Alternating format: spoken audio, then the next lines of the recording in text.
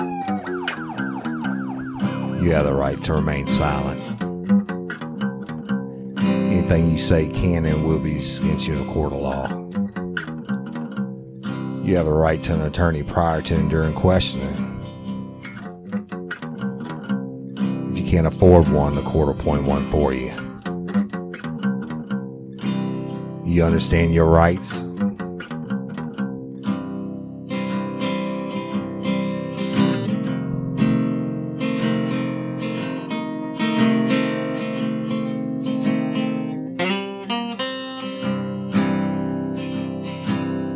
Warning. Each episode of Real Life, Real Crime, the podcast, will contain descriptions of acts of violence or of a sexual nature and are for people that are 18 years or older. Heed my warning, people. I do not get the facts of these cases off the internet or from some television show. These facts I'm retelling were presented to me by the victims of the crime or the perpetrators who committed the crimes. My descriptions of the crime scenes are what I saw with my own two eyes. If you are going to get offended, turn this podcast off now. Thank you. All right, everybody, before we get started, I want to tell you about a podcast that is a friend to Real Life, Real Crime, and a guy who's kind of a little bit legendary to me anyway in the true crime podcast world. He's been on several in the past, including some of today's biggest named authors like Jamie Rice from Murderish. But it's Mike Morford, and the show is The Murder in My Family. And he takes a unique perspective on it and talks about the victims of homicides from the family side, what the families go through. It's pretty cool. I know this because all the homicides I worked, I had to work with the families, right? I get it, and I like what he's done here. So y'all give it a listen. Let me introduce you to Mike Morford, Murder in My Family. This is Mike Morford. You may know me as co-host of the true crime podcast, Criminology.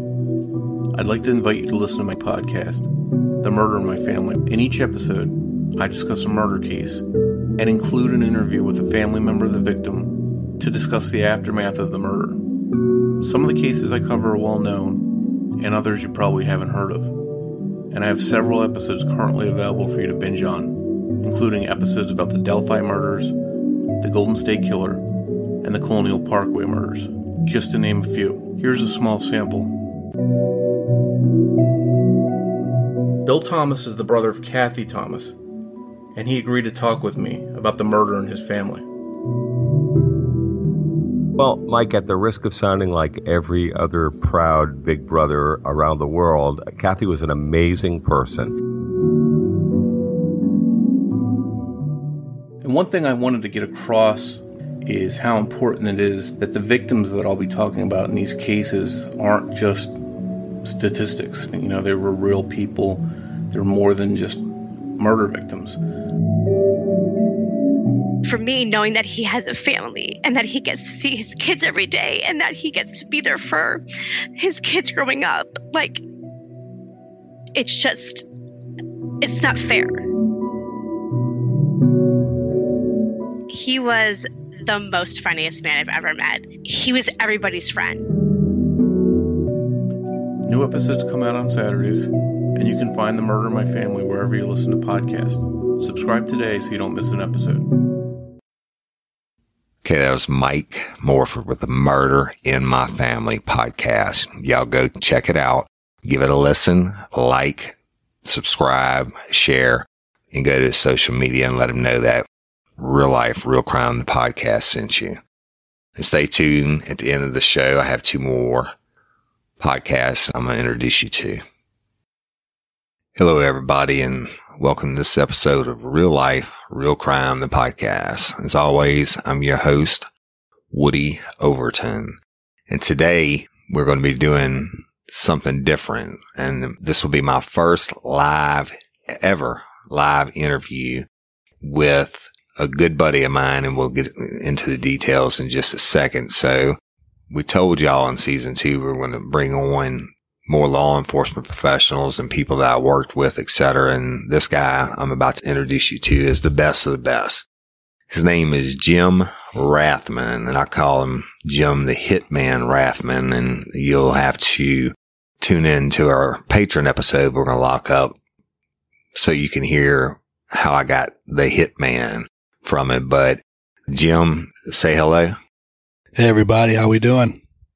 All right, y'all. So let me tell you some history on Jim, the Hitman Rathman. Jim was on the 2003 LSU National Championship football team, which if you're from South Louisiana, which Jim originally isn't. You're from Miami, right? Fort Lauderdale. Fort Lauderdale. Okay. So how did you end up at LSU? Actually was coming out of my first enlistment in the military and just had a couple of school options. I was considering Ohio State, Florida State, Miami, and LSU. But I really liked Coach Saban quite a bit, and my brother was living there in Baton Rouge, and I wanted to be real close to my brother. So I chose LSU. You chose the right team. And I did. Nick Saban's still getting it done, right? Absolutely. Okay, so Jim, after the national championship season, tell me how you came to be with the Livingston Parish Sheriff's Office. Yeah, so I was finishing up with college because I couldn't play football forever. Had a family, so started working. I've always been fascinated with law enforcement. I actually started out with Baker Police Department, but I was living in Denham Springs, and I actually had met one of our deputies had to come over to my house one time because the keys were locked in my vehicle and needed him to open it up. And anyway, ended up having a good conversation with him and learned a lot about the sheriff at the time, which was Willie Graves. And so I actually called Willie Graves' office and asked him if I could have a meeting with him. And I went in there and literally just asked him for a job, filled out the application. I just got to know him a little bit, and luck would have it, I got hired to go work for the Livingston Sheriff's Office, which was a wonderful decision. Yeah, neither Jim or I are Livingston Parish residents, born and raised. And I ended up transferring kind of the same way, Jim. There was another deputy that was working there, Adam Rice, and he also worked for me in my private investigator business on his days off. And he kept saying, man, you got to go meet Willie Graves. You got to go meet Willie Graves. I'm like, dude, I'm not going to work at Livingston Parish. At the time, it was really rural and all that. But to make a long story short, I ended up going to meet Willie Graves just to humor Adam. And he kept me in there 45 minutes the first day he met me. And before I left, I knew that's where I wanted to be. Willie was that good of a guy, right? Absolutely. I couldn't agree more. All right. So Jim came over and was assigned to Uniform Patrol Division. And when you started, I was already in detectives. That is correct. Okay. And then I worked with Jim on several cases, and we're going to talk about some of those on later dates, including the one where I named him the Hitman when I was a detective out working a case, and he got a good bad guy for me. But Jim made the Special Response Team, or SRT, which I was a member also of, and they had several requirements to be on the SRT. And one was you had to be in top physical condition. 2, you had to be an excellent marksman. And 3, you had to have at least 2 years on the road experience. When they made an exception for Jim because he was a stud athlete and excellent marksman.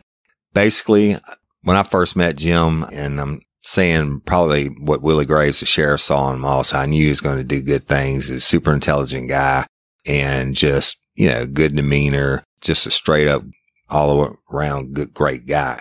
And so he got on a Special Response Team, and it wasn't long later, he actually was promoted to detective. And so what we're going to do today is we're going to tell you a story of one of the homicides that Jim was lead on that I assisted him in. And Jim, I think we're going to title this one On State Ground. How's that sound? I like the name. All right, brother. So tell me what happened. And I'm going to interrupt you a lot and ask questions, but go ahead. Yes, it was May 31st of 2007, actually. On this particular day, it was in the middle of the week. And it was around lunchtime when the call came in. Originally, I was set up in a trailer park on the opposite side of old state police barracks, which is the state grounds. And that's right outside of Walker, Louisiana, off of 447 South on Buddy Ellis Road, right? That is correct. Okay. So I was following up. There was a robbery, and I had a suspect in mind, and it was actually set up just to kind of do a little bit of surveillance. At the time, when the call came in over the radio about a female's body that was found in a ditch on Buddy Ellis Road. So this body that was discovered was actually discovered by a FedEx driver. And so at that particular time on Buddy Ellis Road, it would stretch for about a mile, I'd say. And it ended up being a dead end. You couldn't take that road any further. So the the FedEx driver had turned around and started coming back out when he observed a female's body in the ditch. And then, yeah, but let me tell you about Buddy Ellis Road, y'all, at the time. Buddy Ellis Road was south of the city of Walker off of Highway 447 South. And if you took a right on Buddy Ellis, it was just, there were some houses on each side of the road, some residences, and then didn't go down that far. I don't know, maybe a mile or something. yeah, it was about a mile. And then there were no more houses. It turned into what the old state police, was it a firing range or training center? What was it? Its own training facility. Training facility. So it was state property. And when the residents in, they still had a fence, a high fence surrounding the state police training facility, and the ditches. Describe that for them, Jim, because So this particular ditch on the north side of the road was kind of like a canal, old dried up canal ditch. It was probably about 4 or 5 feet deep. It's deeper than a normal ditch. It's deeper than a normal ditch. Usually it's surrounded by some tall grass. In this particular case, it did have some taller grass than you would normally find. So things can stay pretty well hidden unless you have a real high vantage point to be able to look down. But a normal car passing by wouldn't be able to see what was in that ditch. Right. But so you said a FedEx driver had come down the road and evidently made deliveries, and it was really a narrow road, y'all. It's just a narrow blacktop road, and I guess it was easier for the FedEx driver to go to the end where the old state police training facility was and turn around in the parking lot. Yeah, that's correct. The road is a little too narrow to do a 3-point turn. So after they made their last delivery, it's just easier to drive the additional couple hundred yards where you have kind of like a cul-de-sac ending, kind of like a circular motion, and be able to take that to exit Buddy Ellis Road. And so when he's coming back out, everybody knows the FedEx trucks look like, right? They sit a little bit higher, and he's coming back out, and the body would have been on his left-hand side at that time. Correct. So he has the vantage point. What did he say he saw? Do you remember? So he saw the female body laying there. He called 911 to report it. He stayed inside the truck. He never got out of the truck to walk over there. He stayed where he was because he already knew that there was something odd about this. The body appeared to be deceased. I remember him specifically stating that, so he didn't want to get near it just in case it was a crime scene. He also might have not known that the boogeyman was hiding in that tall grass, right? That is very much a good point. All right. So what happened then? So he calls 911, and what happens? So we actually had 2 sheriff's deputies that weren't too far away. They actually showed up along with 1 state trooper. They went and confirmed that it was a female, that she did appear to be deceased. They did have an Acadian ambulance show up because they just confirm that. So usually, y'all, when they show up, if you're 100% sure they're deceased, you would just go ahead and rope it off. But I think they erred on the side of caution and probably had Acadian run what they call a strip on her, put her on her and make sure there were no vital signs. Right. So being that I was on the opposite side of that state police training grounds, I heard that call come over, and I just said I would go ahead and do the initial look at everything and just see if there was anything suspicious or not, have the coroner come out just so the other detectives wouldn't have to leave the whatever cases they were working on to come over there. I was already there. So I drove to that location. And when I first got out of my vehicle, I remember being approached by the deputies and the state trooper, and their belief was that it was probably somebody overdosed on drugs, may have trying to walk at the time and collapsed there in the ditch and passed away. That was their initial thought. Yeah, and we're not talking about rookies, y'all. These guys, the trooper was Ryan Riley, who've been a trooper for a long time. But, you know, troopers, and this is before I went to the state police, troopers are experts at tickets, accidents, and DWIs. The road guys don't have that much experience in investigation. And the same way with our uniformed patrol deputies. They were both senior, or Correct. they've both been on the job for a while. I think it was Matt Fisk, or who was it? It was Russell Kiger and I believe Robbie Ellis. Okay, so Russell Kiger, if you read my book, Jesus Held Me, he's the one I talk about. He's a dear friend of mine that died back in 2009, and he was sharp. So Russell definitely was no dummy. And Robbie Ellis? I believe it was Robbie Ellis. I actually got to train both of them, field training officer, them in uniform patrol. So you got there, and what did you see? So right after they told me that information, I walked over there to where the body was. And right when I started looking at it, there's a few things that immediately popped out at me. And this is just coming from some experience of working some cases with Woody and some of the other detectives. One of the first things I noticed was that she had lividity on her forearms. Explain what lividity is, Jim. So lividity is where the blood settles. So like gravity, it goes towards the ground. Lividity will settle after a couple of hours, and it almost looks like bruising. Like what happens, right, is, correct me if I'm wrong, when the heart stops beating, gravity takes control and the blood settles to the lowest point of the body, or wherever the gravity is the strongest. So you're telling me she had lividity where? And y'all, you can see lividity. It looks like bruising, and the skin color actually changes to a darker color. Right. It's like a bluish color. It does look just like bruising. To describe the deceased body at this particular time, is she was actually laying on her back. Wait, let me interrupt you real quick. She, white female, black female, just for our listeners, tell them what you're looking at. So it was a white female. At the time, I estimated her to be probably in the mid-40s. She did not have any shoes on, no socks. She had a pair of shorts, almost like workout shorts, and a T-shirt, no bra. Okay. And she was laying on her back. Both of her feet were straight out, but her arms and palms of her hands were kind of facing towards the sky. That makes sense. Kind of positioned towards her head. Right. And so that's kind of unusual, right? Don't you think? It's unusual, but more unusual to have the lividity to be visible facing the sky. So, which told me right out the gate that when she passed, the position, she had to have been moved, because she would have been laying face down for the lividity to settle where it was. And she would have had to have been in that position for a couple of hours for lividity to be able to set in.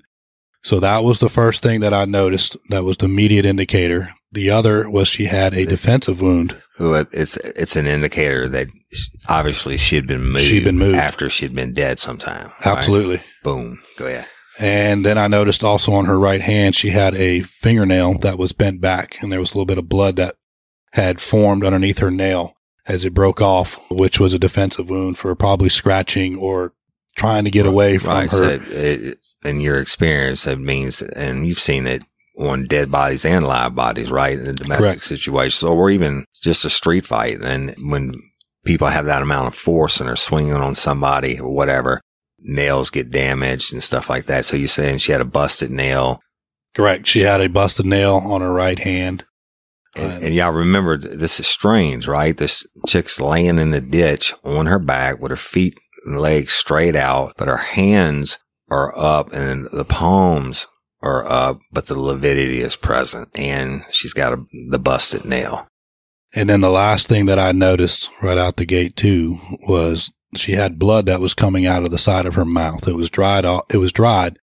If she had died in the position she was currently laying in, or the position she was found in, that blood should have went back more towards the ear. Should have went from the corner of the mouth back towards the ear. And it wasn't that way. It actually came, and then it changed position. So it actually curved. So it went partially down her cheek, but then it actually came down towards her chin. Right. And then so that goes along with the lividity that was out of place, the broken nails, and the blood, the dried blood, which means to me, I know it did to you at the time, means that she was dead somewhere else and in a different position long enough, at least for the lividity to set in and that blood to dry on her face. Right. And lividity typically takes 2 to 3 hours. Right. Just as a rule of thumb, just to kind of estimate how long or the minimum amount of time. So you're probably looking at 2 to 3 hours. All right. So Jim knows now he has a good old fashioned Livingston Parish homicide. Possibly. Correct. All right. So what do we do now? So at this point, first thing I did is I went right up to the FedEx driver and asked the driver, did you move this body at all or touch the body in any way? Right. Where I was told from the FedEx driver that he didn't even exit the vehicle, stayed in his seat the entire time. None of the trooper nor the deputies touched the body either. So at this point, I knew that there was definitely foul play. So I called Woody, was the first person I called to let him know to start making his way over there to me, that we would have a homicide to investigate. And then after I notified Woody, I then called Stan Carpenter and let him know what I found as well. And Stan was y'all heard me talk about him in other episodes. He was our chief of detectives at the time. So I called Stan and just kind of explained what it is that I had observed, and the investigation was on. Right. And so by the time you called me, and I think I was at the courthouse, which is probably 15 minutes away. And I know by the time I got there, they had state police detectives. Big Country was there. Kevin Duvall is a good friend of mine, y'all. And he actually is a hell of an investigator. And they were looking at it. And it's so funny sometimes between law enforcement agencies, what happens, right? And they don't get to work that many homicides that are theirs. When I went over as a criminal investigator with the state police, it was the same way. You always end up assisting other agencies. So it's very, very rare that you have one that you're the first one to respond on it as a state police. And quite frankly, it almost became a little bit of a pissing contest, right? Absolutely, it does. It's a turf war. They wanted to work it, and they wanted to work it bad. I got there, Big Country was like, "Hey, Hoss, what you doing here?" I said, "Hey, man, we got a body." And they got a 10-7. He said, "Yeah, this is our body." I said, how do you figure that shit?" And he said, "It's on state ground." And Jim was like, "Fuck you. It's in the ditch." It's in the ditch. Your property line ends at the fence. That's right. That's it. I mean, you're at least 6 feet away from state ground. So. Absolutely. So after the contest, so to speak, of who was going to investigate this, Woody and I won, of course. Right. We weren't going to let it happen any other way. Yeah, but it wasn't like we were going to come into blows or anything. We worked together. We were good friends with these guys, and they knew we were right. So I don't blame them for trying. No. Everybody loves to work a good homicide, right? Absolutely. All right. So what did we do then, Jim? So after that, we had the coroner comes out. We always have a coroner that comes out to the scene. And before the coroner got there, and once the pissing contest was over, we had Russell and Robbie Ellis. Oh yeah, and Robbie cordon off an area, y'all, with the crime scene tape. We got the FedEx driver out of the way. And of course, when we do it, we always erred on the side of caution, not like in the Jessica Chambers case where they tape off about 10 feet around a vehicle. We'd tape out as much tape as they had, right? As much as possible, because we didn't know where she had come from, how big the crime scene was. So we blocked off as much as possible. I mean, there could have been evidence anywhere, and that's all part of doing a crime scene and working it properly. So, and the coroner comes and go ahead, Jim. So, you got to document the scene right away. So while the coroner was on the way and shortly before getting there, I took out my camera that I had and I started snapping a lot of pictures. The viewpoint from where the FedEx driver was to where the body, just everything around the area, because you never know what you might miss or might pick up on, just to document the scene completely. And I always say, even to this day, when I'm working any type of case or whatever, and I'm taking photographs, or it could be a Christmas family event, I always say I'm going to photograph it like a homicide, right? I mean, I'd take 100 different photos from 100 different angles, because you never know. And you and I have both done cases together where we've gone back and looking at the photographs, you see things that you didn't recognize that you saw or you were seeing at that time with your eyes when you were taking the cameras. So you wouldn't believe the amount of photographs we've taken. Thank God by this time we had digital cameras, because back in the day we had Polaroids. But go ahead. Yeah, so I took a bunch of photos just to document every different angle, everything that we saw, anything that we thought potentially could be evidence, mark it. And, once the coroner was there and confirmed what we had suspected at this point of the foul play, Woody and I actually huddled up and talked for a minute, because given the area, the narrow road, it's long, we thought it'd be a good idea to send uniform patrol to knock on every single door that would be able to see the roadway to see if anybody saw anything at all, which in turn ended up being one of the smartest moves, because it ended up giving us a statement through the 25 statements that we had just from that knocking on doors. There was one that stood out the most and ended up being a major break in the case that we can get to a little bit later on. Yeah. And so, y'all, when the coroner comes, Jim's already photographed everything. We do like a grid search looking for any type of evidence, shell casings or whatever, but it didn't appear that the victim had any bullet holes in her or anything like that we could tell. But we worked the area, uniform patrols out getting the statements. We're processing, looking for evidence, and I don't think we picked up much of anything. We didn't really. I mean, we were looking for anything that could potentially be, but we didn't even find a cigarette butt around the body, or any chewed up gum, or anything that could have any type of DNA on it. There was no knives or weapons. The other thing I remember too, Jim, you correct me if I'm wrong, you were talking about the high grass. We're not talking like ankle high. We're talking like knee deep probably. In the grass, anytime you walk through tall grass like that, you're going to disturb it. And there was no disturbance in the grass anywhere other than where she straight was. Down from where she was. That's correct. Yeah. That's correct. And so with the coroner basically confirms that they're dead. And as you've heard me say in many past episodes, once we worked it, photographed it, collected or didn't collect evidence, and we got done with the scene, then she would have tagged her and bagged her. Correct. She would have been bagged, tagged, and off to the coroner's office for the autopsy. So bagging and tagging, y'all, it's all photographed and done. It's a black body bag, and they put them in the body bag, and it's zipped up, and it has a tag, which is actually a lock. Serial number tag. Right. Serial number, lock and tag, and it's locked. It's photographed, and that photograph is matched. When you go to the autopsy, it's matched by the coroner. It's rephotographed, that it hasn't been broken or tampered with in any way before they begin the autopsy. And that's to preserve the chain of custody on the evidence on the body. So the defense attorney can't come back and say whatever evidence you found on her was planted. You know, that's a lot of times when you get done and you get to the funeral home, which is where we did the autopsy, so it was in the back of the funeral home. And you take the body out, the last thing you do is you shake the body bag out, and you wouldn't believe the shit that would come off a body inside the body bag. So, but, that's always an important process. Go ahead. Absolutely. So the coroner then collected up the body. We photographed the tag on there, and off to the coroner's office the body went. The autopsy was going to take place the following morning. So knowing that the news media was starting to show up, they want to put it on the news, what's going on.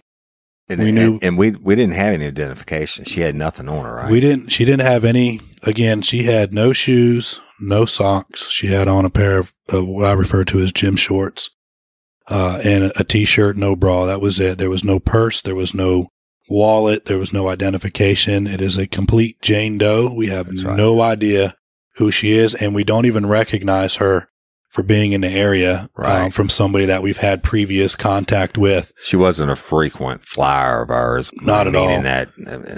Not your local dopehead that we arrested all the time, or, at least I hadn't seen her. I had never seen her either. The others that were involved. And the uniform guys hadn't seen her. And they, if she was a prostitute or whatever, they would have known, if she was in that area prostituting, if she was a regular, but she was a straight up Jane Doe.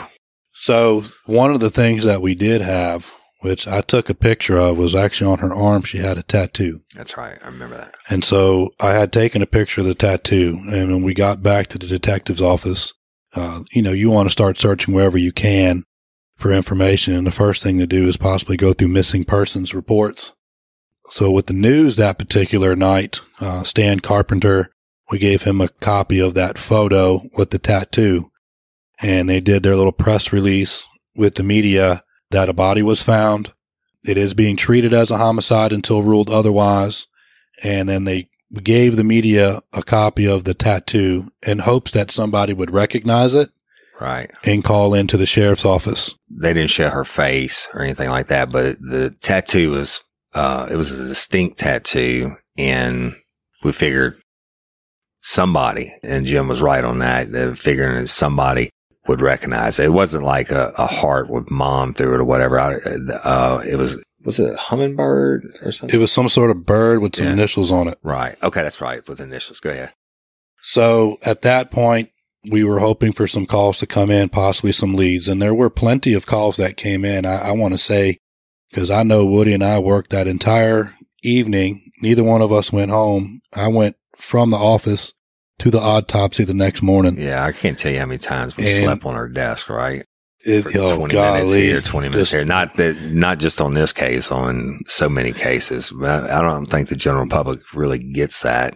No, because the calls just come around. They just keep coming in. And I want to say you and I tracked down probably 40 or 50 calls that came into the sheriff's office about either potential missing person or who they think it might be. And we follow up on every single one of those. Right. And, you know, as the news plays on its continuous loop every 30 minutes throughout the night, these calls were coming in at 2, 3 o'clock in the morning. Right. So we followed up on every single one. Unfortunately, not one of them had to do with who our victim was. Not one. We were able to rule out all of those. Right. So the next morning, I was there at the coroner's office, take photos of the seal to ensure that it hadn't been tampered with. Again, that's like Woody said, it has to do with chain of custody. So took pictures of the seal, opening up the bag, and then they went through the autopsy process from there to determine the cause of death, which was death by strangulation. Right, the hyoid bone broken in the neck, correct? Correct. So, y'all, and that the blood that was dried on the side of the mouth, we've seen that so many times. We could probably pretty much have told you. Also, she had some petechial hemorrhaging correct. In the eyes.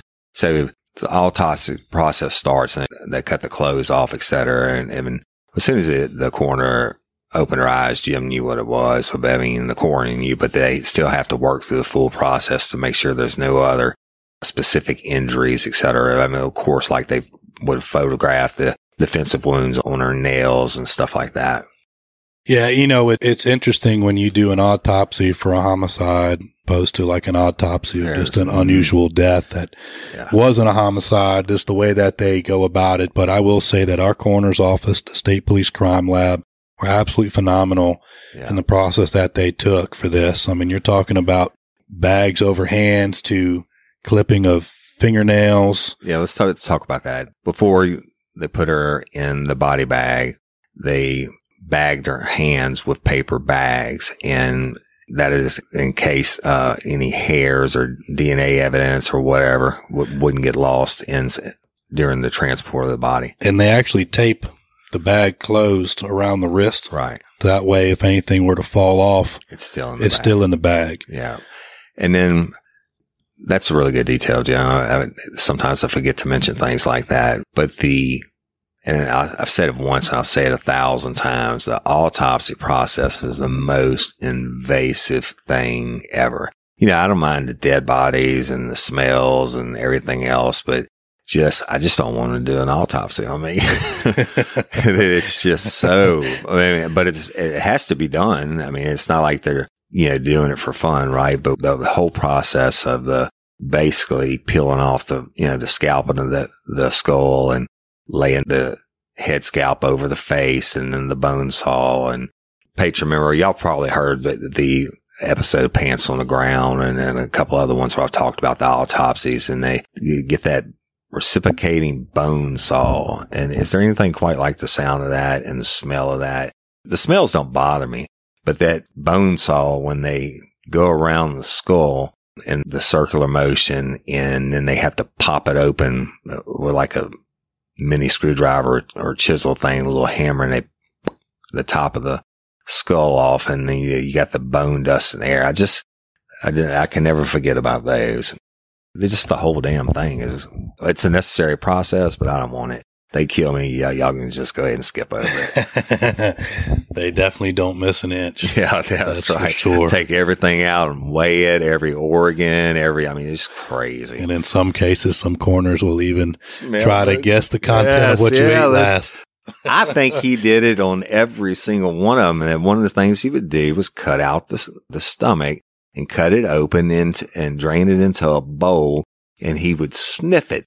He would wave his hand over and sniff it to try to figure out what the last thing the victim ate was. And the first time he ever did that to me, it had I was a rook. I didn't know. And he was going to do it, and he did it. And it was like, here, smell this. And I was like, but it kind of smelled sweet. And he said, what is that? And I said, I don't know. It kind of smells sweet. It was barbecue sauce. The victim had been eating barbecue the day before.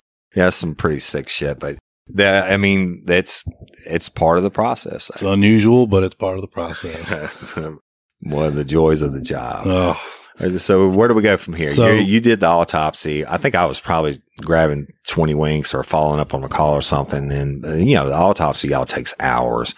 And, meanwhile, we're still getting more calls, et cetera. It was. So you were following up on any additional leads that were coming in while I was doing the autopsy. But like I said, the process is very meticulous. When they take the bags off and they remove it and they clip and collect the fingernails, they actually kind of comb over the body, so to speak. They'll even try to warm the body up to lift the fingerprint if possible. That's right. So at this particular time, I remember them using a hairdryer to warm up a certain area, and then using, kind of like in science class, you have those glass slides, and they would use that, and not 1 inch of that body was missed. Yeah. Every single inch. And so you're talking hundreds upon hundreds of slides that they would use and then put under light to see if there was any fingerprints. Yeah. And with the slides, y'all, by the heating it up, when you leave the fingerprints, you're leaving oils from your skin on there. And they have been successful in some cases. Yep, absolutely. We did. But yeah, I totally forgot about that. So they literally would heat it up with a hairdryer as they go and work the whole body, just hoping to get lucky for even a partial fingerprint of who killed her. And they also will take her fingerprints as well in the same manner. That way we can get an identification on the deceased. It's going to take some time, but they were able to lift some successful fingerprints of hers. Unfortunately, the slides did not work over her body to find a fingerprint of someone. I said they were able to get her fingerprints, which that was passed off in order, just had to wait on that. And when they do that, y'all, they actually take her hand, and just like if you were booked in an old time jail, now in jails, when you get booked, it's on an electronic machine, right? It's on a screen. They roll your hand and get your prints, and you have to roll it to get the full ranges of the print because your finger's curved. But in an autopsy, they did it old school on the fingerprint cards. I mean, they literally rolled ink on her finger, and it took each finger and rolled it, and then would take that and enter it into the NCIC computer looking for a match. Correct. So they went through the entire autopsy. We knew the cause of death now, and we have fingerprints on her, but we still don't know who she is, and that's going to take some time.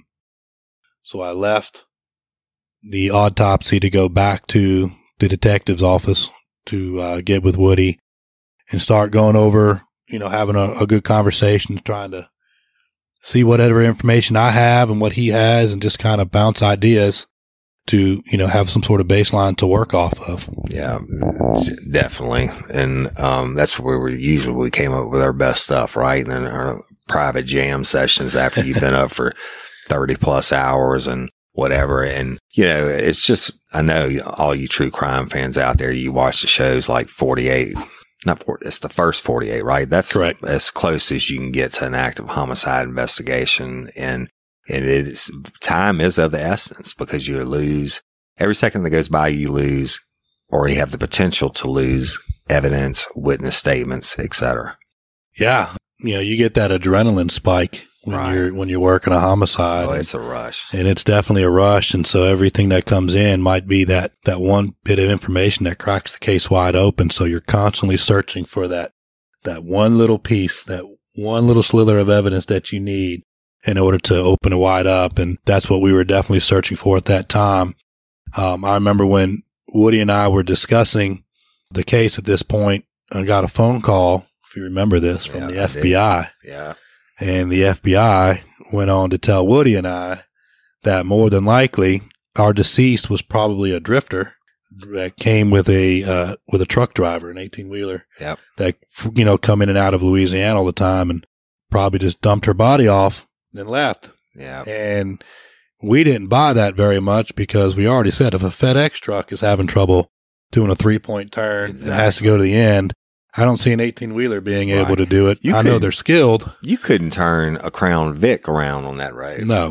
Without having to pull in somebody's driveway. Correct. And the ditches being deep. Now, look, I was world famous for getting my shit stuck and my Crown Vics backing out. I mean, and so I remember that Buddy Ellis Road at that time. And so you're right that we were like, thanks, but no thanks on that one, right? But we kept it open, and it would have fit in with the idea that nobody knew her or we hadn't arrested her frequently, but there's no fucking way they got an 18-wheeler down there and put that body in there. No. Especially without the neighbors on the road seeing it. Yeah. So, it was, well, thanks, but no thanks. Good theory, not possible in this particular situation.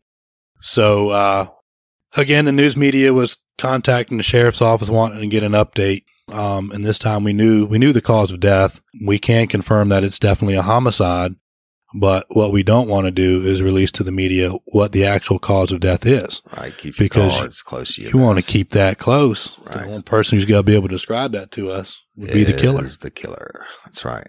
So we put it on the news about, the tattoo photo once again. We even confirmed that it was a homicide. Additional leads would come in. They were even coming in from Mississippi. Mm-hmm. We got a few leads that came in from Texas. I believe one from Georgia. Yeah. That the word was starting to spread, but nothing would lead back to our victim. Right. But every lead has to be followed up on. And you wouldn't believe the crazy fuckers that call in. And then, they want to get somebody, their ex-girlfriend or whatever, in trouble. But still, it had to be looked at. And of course, we didn't know who she was. So about 36 hours into this investigation, the only thing that we could wait on was the identification from her and see if we could work from that angle. So I remember Woody and I did get a little bit of rest that particular night just because we had followed up on everything that we could. And we did take some calls throughout that night when there was another missing person lead that would come in. But it was the next morning. So then at this point, it would have been June 2nd, I believe. I had gotten a call from the FBI, I believe it was, that had identified our victim. Right. And this call came in approximately 8:15 in the morning and gave us the name of Carol Ann Bailey. That's right. And they went ahead and gave us her date of birth. So as soon as I had that information, I finally had a name for the victim. Carol Ann Bailey. That's right. And then, which is the first thing you do when they get her name in? Run her in the system. That's right. So, and tell them what you found. So we ran her in what we call the NCIC, which is a National Criminal Database, basically. And anybody that's been arrested for anything, the fingerprints, their arrest history goes into that database, and even driver's license and stuff like that. But go ahead, Joe. So she ended up, the NCIC came back and there was a hit that she was actually on probation out of Beaumont, Texas. Beaumont. And, for our listeners across the world, Beaumont is Beaumont, Texas, and it's not that far across the Louisiana line.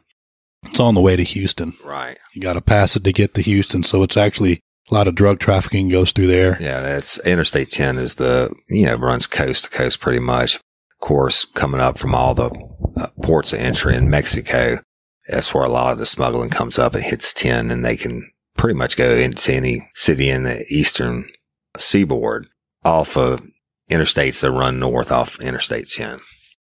So with the NCIC hit, they came back and we got that probation violation or the probation out of Beaumont, Texas. We obviously called Beaumont PD. Right. We tried to get in contact with the probation office. I ended up speaking with one of their detectives out in Beaumont PD that day. So what they had to do was go find some old files because she had been on probation years before, and their stuff gets filed every so often. So they had to actually go to their filing room, then pull out that file number and start looking through the paperwork. So it's a process. Yeah. And it's law enforcement's a brotherhood, but guess what? It's not their case, right? And they've got a bunch of active cases they're working. So, I mean, it's not like they threw their donuts on the floor and ran out with their ass on fire to help us out. But although they did, they were very helpful. They were very helpful, great guys. Of course, we've all been in that same situation. They were very helpful, and we just had to be patient to wait for the information to come back. So throughout that day, I just kept checking my phone, checking emails, just waiting like something come in. And they reached out, and they had given us a name of an ex-boyfriend that she had on an old booking form. When she was booked into jail a few years prior to that, she had left the name of her boyfriend there in Beaumont, Texas. So I had described to the detectives with Beaumont PD what it was that we were looking for, defensive wound. So they were going to drive by the residence of this particular individual and see, one, if the vehicle that we were going to be looking for from the one statement that we got. Yeah, let's back up and tell them about that statement. So to tell you about that, when we had Uniform Patrol go to each house that was visible to where you could see the body, or the location of the body anyway, we got one statement. And this particular lady typically worked an afternoon into the early evening hours. But on that particular day, May 31st, she actually was able to pick up an additional shift for work. So she didn't get home till about 2:00 in the morning is what she told us. And when she got home, she actually had to take her dog out. So she was standing in the front of her yard, letting her dog go to the bathroom. And she noticed a small red truck approximately in the area of where our body ended up being found. Right. And you remember, there's nothing past where the body was except for the closed down state police training center. So and Buddy Ellis' straight shot road, y'all. There's no turns. You look left, right. She could see as far as, right. She could see towards the end of the road. Right. So she said that the whole time while she had her dog out there, that vehicle was parked and she could see somebody standing in that ditch area. At the time, she wasn't putting two and two together what it could possibly be. Maybe thought somebody was going to the bathroom. The gentleman then got back into the truck, drove to the end of that road, the same path that the FedEx driver took, to turn back around to exit Buddy Ellis Road out to 447, also known as Walker South Road. Right. And let me tell you this, geographically, Buddy Ellis is only a couple miles south of Interstate 12. So when Jim had the hit and the ex-boyfriend listed on the booking sheet, what have you, in Beaumont, we were thinking, okay, it's not unreasonable to think that somebody could have got off 12 and went down to the first street that was secluded enough to go throw a body out. Exactly. And Buddy Ellis Road would be that kind of road. That's right. So after that vehicle had left, she didn't see it again. She obviously didn't walk over to examine what the person may have been doing. She went back inside and went to sleep. And she hadn't seen the vehicle before either. And she had not seen the vehicle before, and it was unusual. It was. And all the neighbors on that road knew each other. So that statement in itself stood out to us quite a bit because it just fit what was going on. So we told Beaumont PD the description of that vehicle.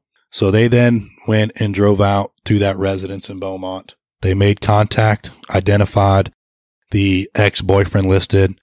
That ex-boyfriend did not have a vehicle fitting that description. Had an alibi. He actually had an alibi. He was at work. It was confirmed he was at work. He did not have any defensive wounds on him or where he would have been scratched. That's right. Yeah. So he was ruled out. So again, we're back to the drawing board again. Come up with another idea. So hey, you know what? Now I'm thinking about it, and you're telling me Beaumont PD really did a hell of a lot for us. They did. Otherwise, we'd have had to drive. It's like probably 3.5 hours from Livingston Parish to Beaumont.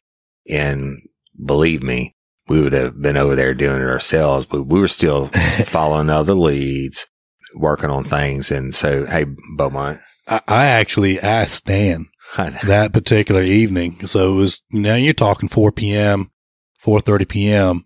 at this point. And I asked Stan, I said, Stan, I got to go to Beaumont. Yeah. Woody and I got to go to Beaumont. We got to go right now to follow up on the listed boyfriend or ex-boyfriend, I guess, on the booking sheet.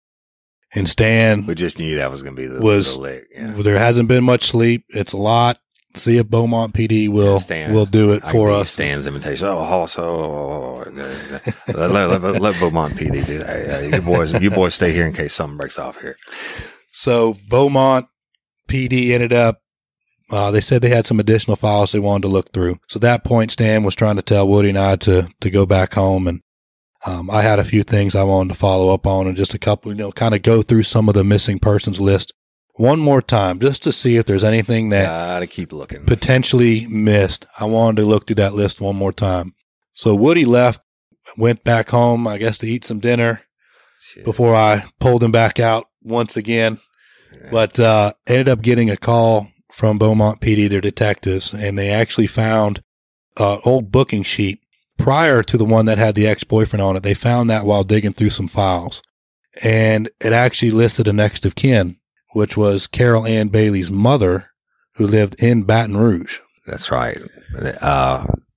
Right off of Sherwood Forest Boulevard. Off of Sherwood Forest Boulevard. The province, I believe, which is one street off of Sherwood, which is also right there off the interstate, Interstate 12, and is only maybe 10 or 15 miles from the exit off of 447 south to Buddy Ellis. So I called Woody and let him know that, hey, I've got a name here for a next of kin with an address, which is going to be her mother. Yeah. And we need to go over there. So I gave Woody the address, and he actually drove over there and met me there for us to do the death notification. Yeah, and those are always so much fun. With that, Jim, we are going to wrap up episode 1 of On State Ground. And y'all tune in next week because this is a good one and really, really great detective work. And we're going to let you know what happens. But before we close, I want to give you some more history on Jim. Okay. So I went to the state police in 2007 as a criminal investigator. And when did you go back in the military? It's right at the end of 2007, 2008. Right. So right around the same time. So, and Jim's not going to tell you this because he's that kind of guy. So Jim finished up his college, graduated, and then he went and enlisted as an officer. Correct. Was an officer with the 82nd Airborne. 82nd Airborne, and went in, and we kept in contact. And I know you had a very serious injury, right? Didn't you? A knee? I did have a knee injury at one time, but I still that was during the training, but recovered from that and continued to go. That's right, and continue to go on. And then I'm not going to go on too much because I know Jim had some tough times, but he ended up making the rank of captain and was fucking true American hero. And I love you, brother, and I got mad respect for you. I always have. And he won the Bronze Star for combat actions. And where was it? That was right outside of Kandahar, Afghanistan. So I know Jim lost one of his best friends over there, and we don't have to talk about that, Jim, or anything, but I just want y'all to know you're listening to the voice of not only I consider my lifelong friend, and I can always tell you this, and you ask anybody that knows me, I've always said this, a true friend is someone that you can be apart from for years and years and years, and you get back together, and it's like you never missed a beat. And that's the way Jim and I have always been, and we always will be. So you listen to the voice of a true American hero, and I knew this dude was going to do great things, and he did. And, Jim, people probably don't say it enough, but thanks for everything that you've done. And y'all, after he got out of the Army, Jim went into the United States Secret Service, but we'll talk about that next week. I really appreciate you, dude. And Thank know you. that. And Appreciate you too, brother. This is the first time we've been face to face in Years. shit, probably 10 years. 10 years. So, all right. So tune in next week for Jim. Give him the name. The conclusion of State Grounds. On State Grounds. All right. Thank y'all. And we love and appreciate each and every one of you. And I'm Woody Overton, your host of Real Life, Real Crime, the podcast with Jim, the Hitman, Raft Man. And we will catch you next week. But until then, or ever, don't let me catch you down on Murder Bayou. Peace. All right. Now I want to take a second and introduce you to two more podcasts that are friends of Real Life, Real Crime. And the first one is Mens Rea. Let me introduce you to them now. Mens rea is the legal principle of criminal intent. It means literally, the guilty mind. Join me, Sinead, every fortnight to discuss Ireland and the UK's most heinous crimes and the court cases that followed. Do you want to know more about a kink killing in Dublin in 2012? Or serial killers in Scotland? Whatever your guilty pleasure, you'll find it and all the details with me.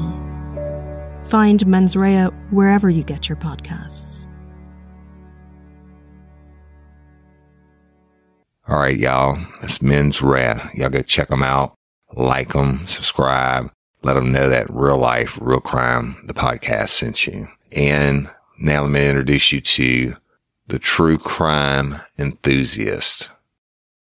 Hello all, my name's Paul and I'm the creator and host of the True Crime Enthusiast podcast, a show that looks at and recounts a variety of cases from the shores of the UK.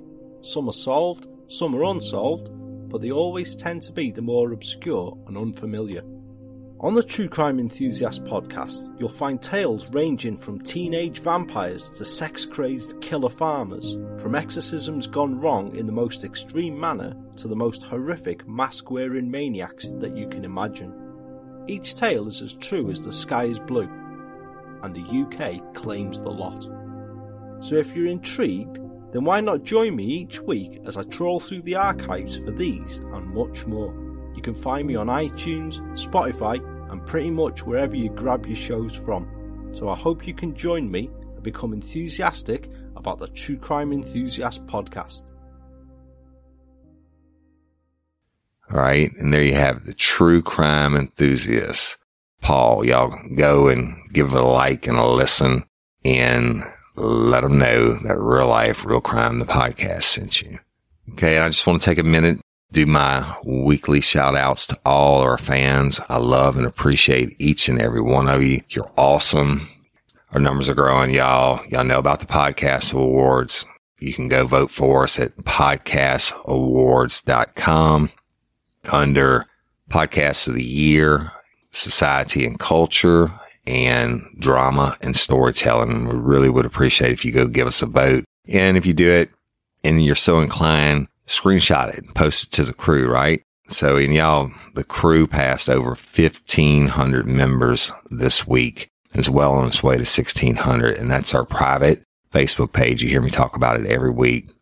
If you're not a member, you should join. Send us a request and the dream team will get you approved. And it's awesome. And of course, our YouTube's growing, our Instagram's growing, Twitter, and we have the regular Real Life, Real Crime open page on Facebook. And then our Lanyap group is growing, y'all. So go check them out. But let me tell you about a couple Patreon members that signed up this week, and I really appreciate them. It means a lot. It helps us out a lot, y'all. And we thank you for doing it, taking the time to commit and subscribe to us through Patreon. And I want to tell you about Tiffany Leggett. And Tiffany, I love you and I appreciate you. And I thank you for taking the time to do it. And it really means a lot. And I appreciate you very, very, very much. And Robert Mullen. Now, Robert is a really cool guy. We've been talking a little bit back and forth, and he's had some good words of advice for me. And Robert, I really appreciate you signing up for Patreon and what you've done in our communications. And I thank you for it, brother. And thank you once again for supporting us. It goes a long ways. So, and I appreciate you.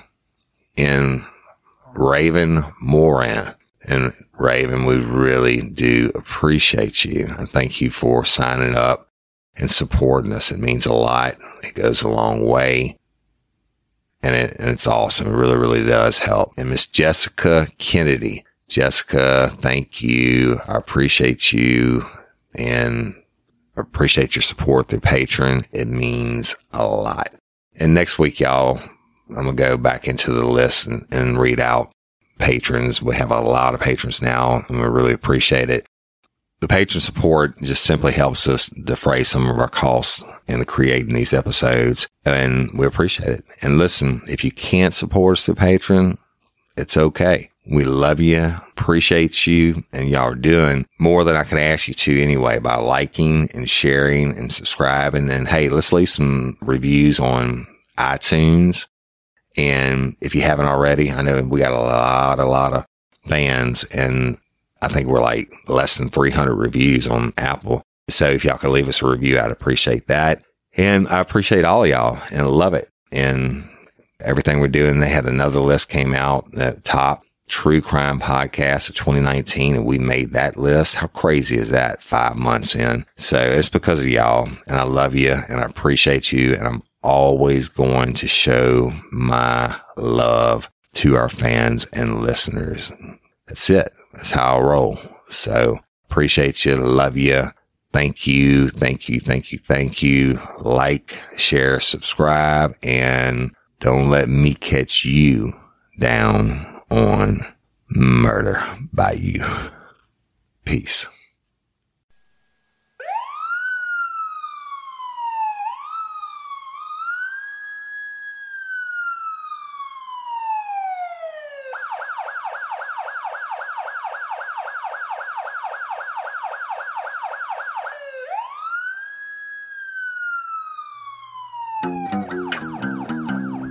You have the right to remain silent. Anything you say can and will be against you in a court of law. You have the right to an attorney prior to and during questioning. If you can't afford one, the court will appoint one for you. You understand your rights?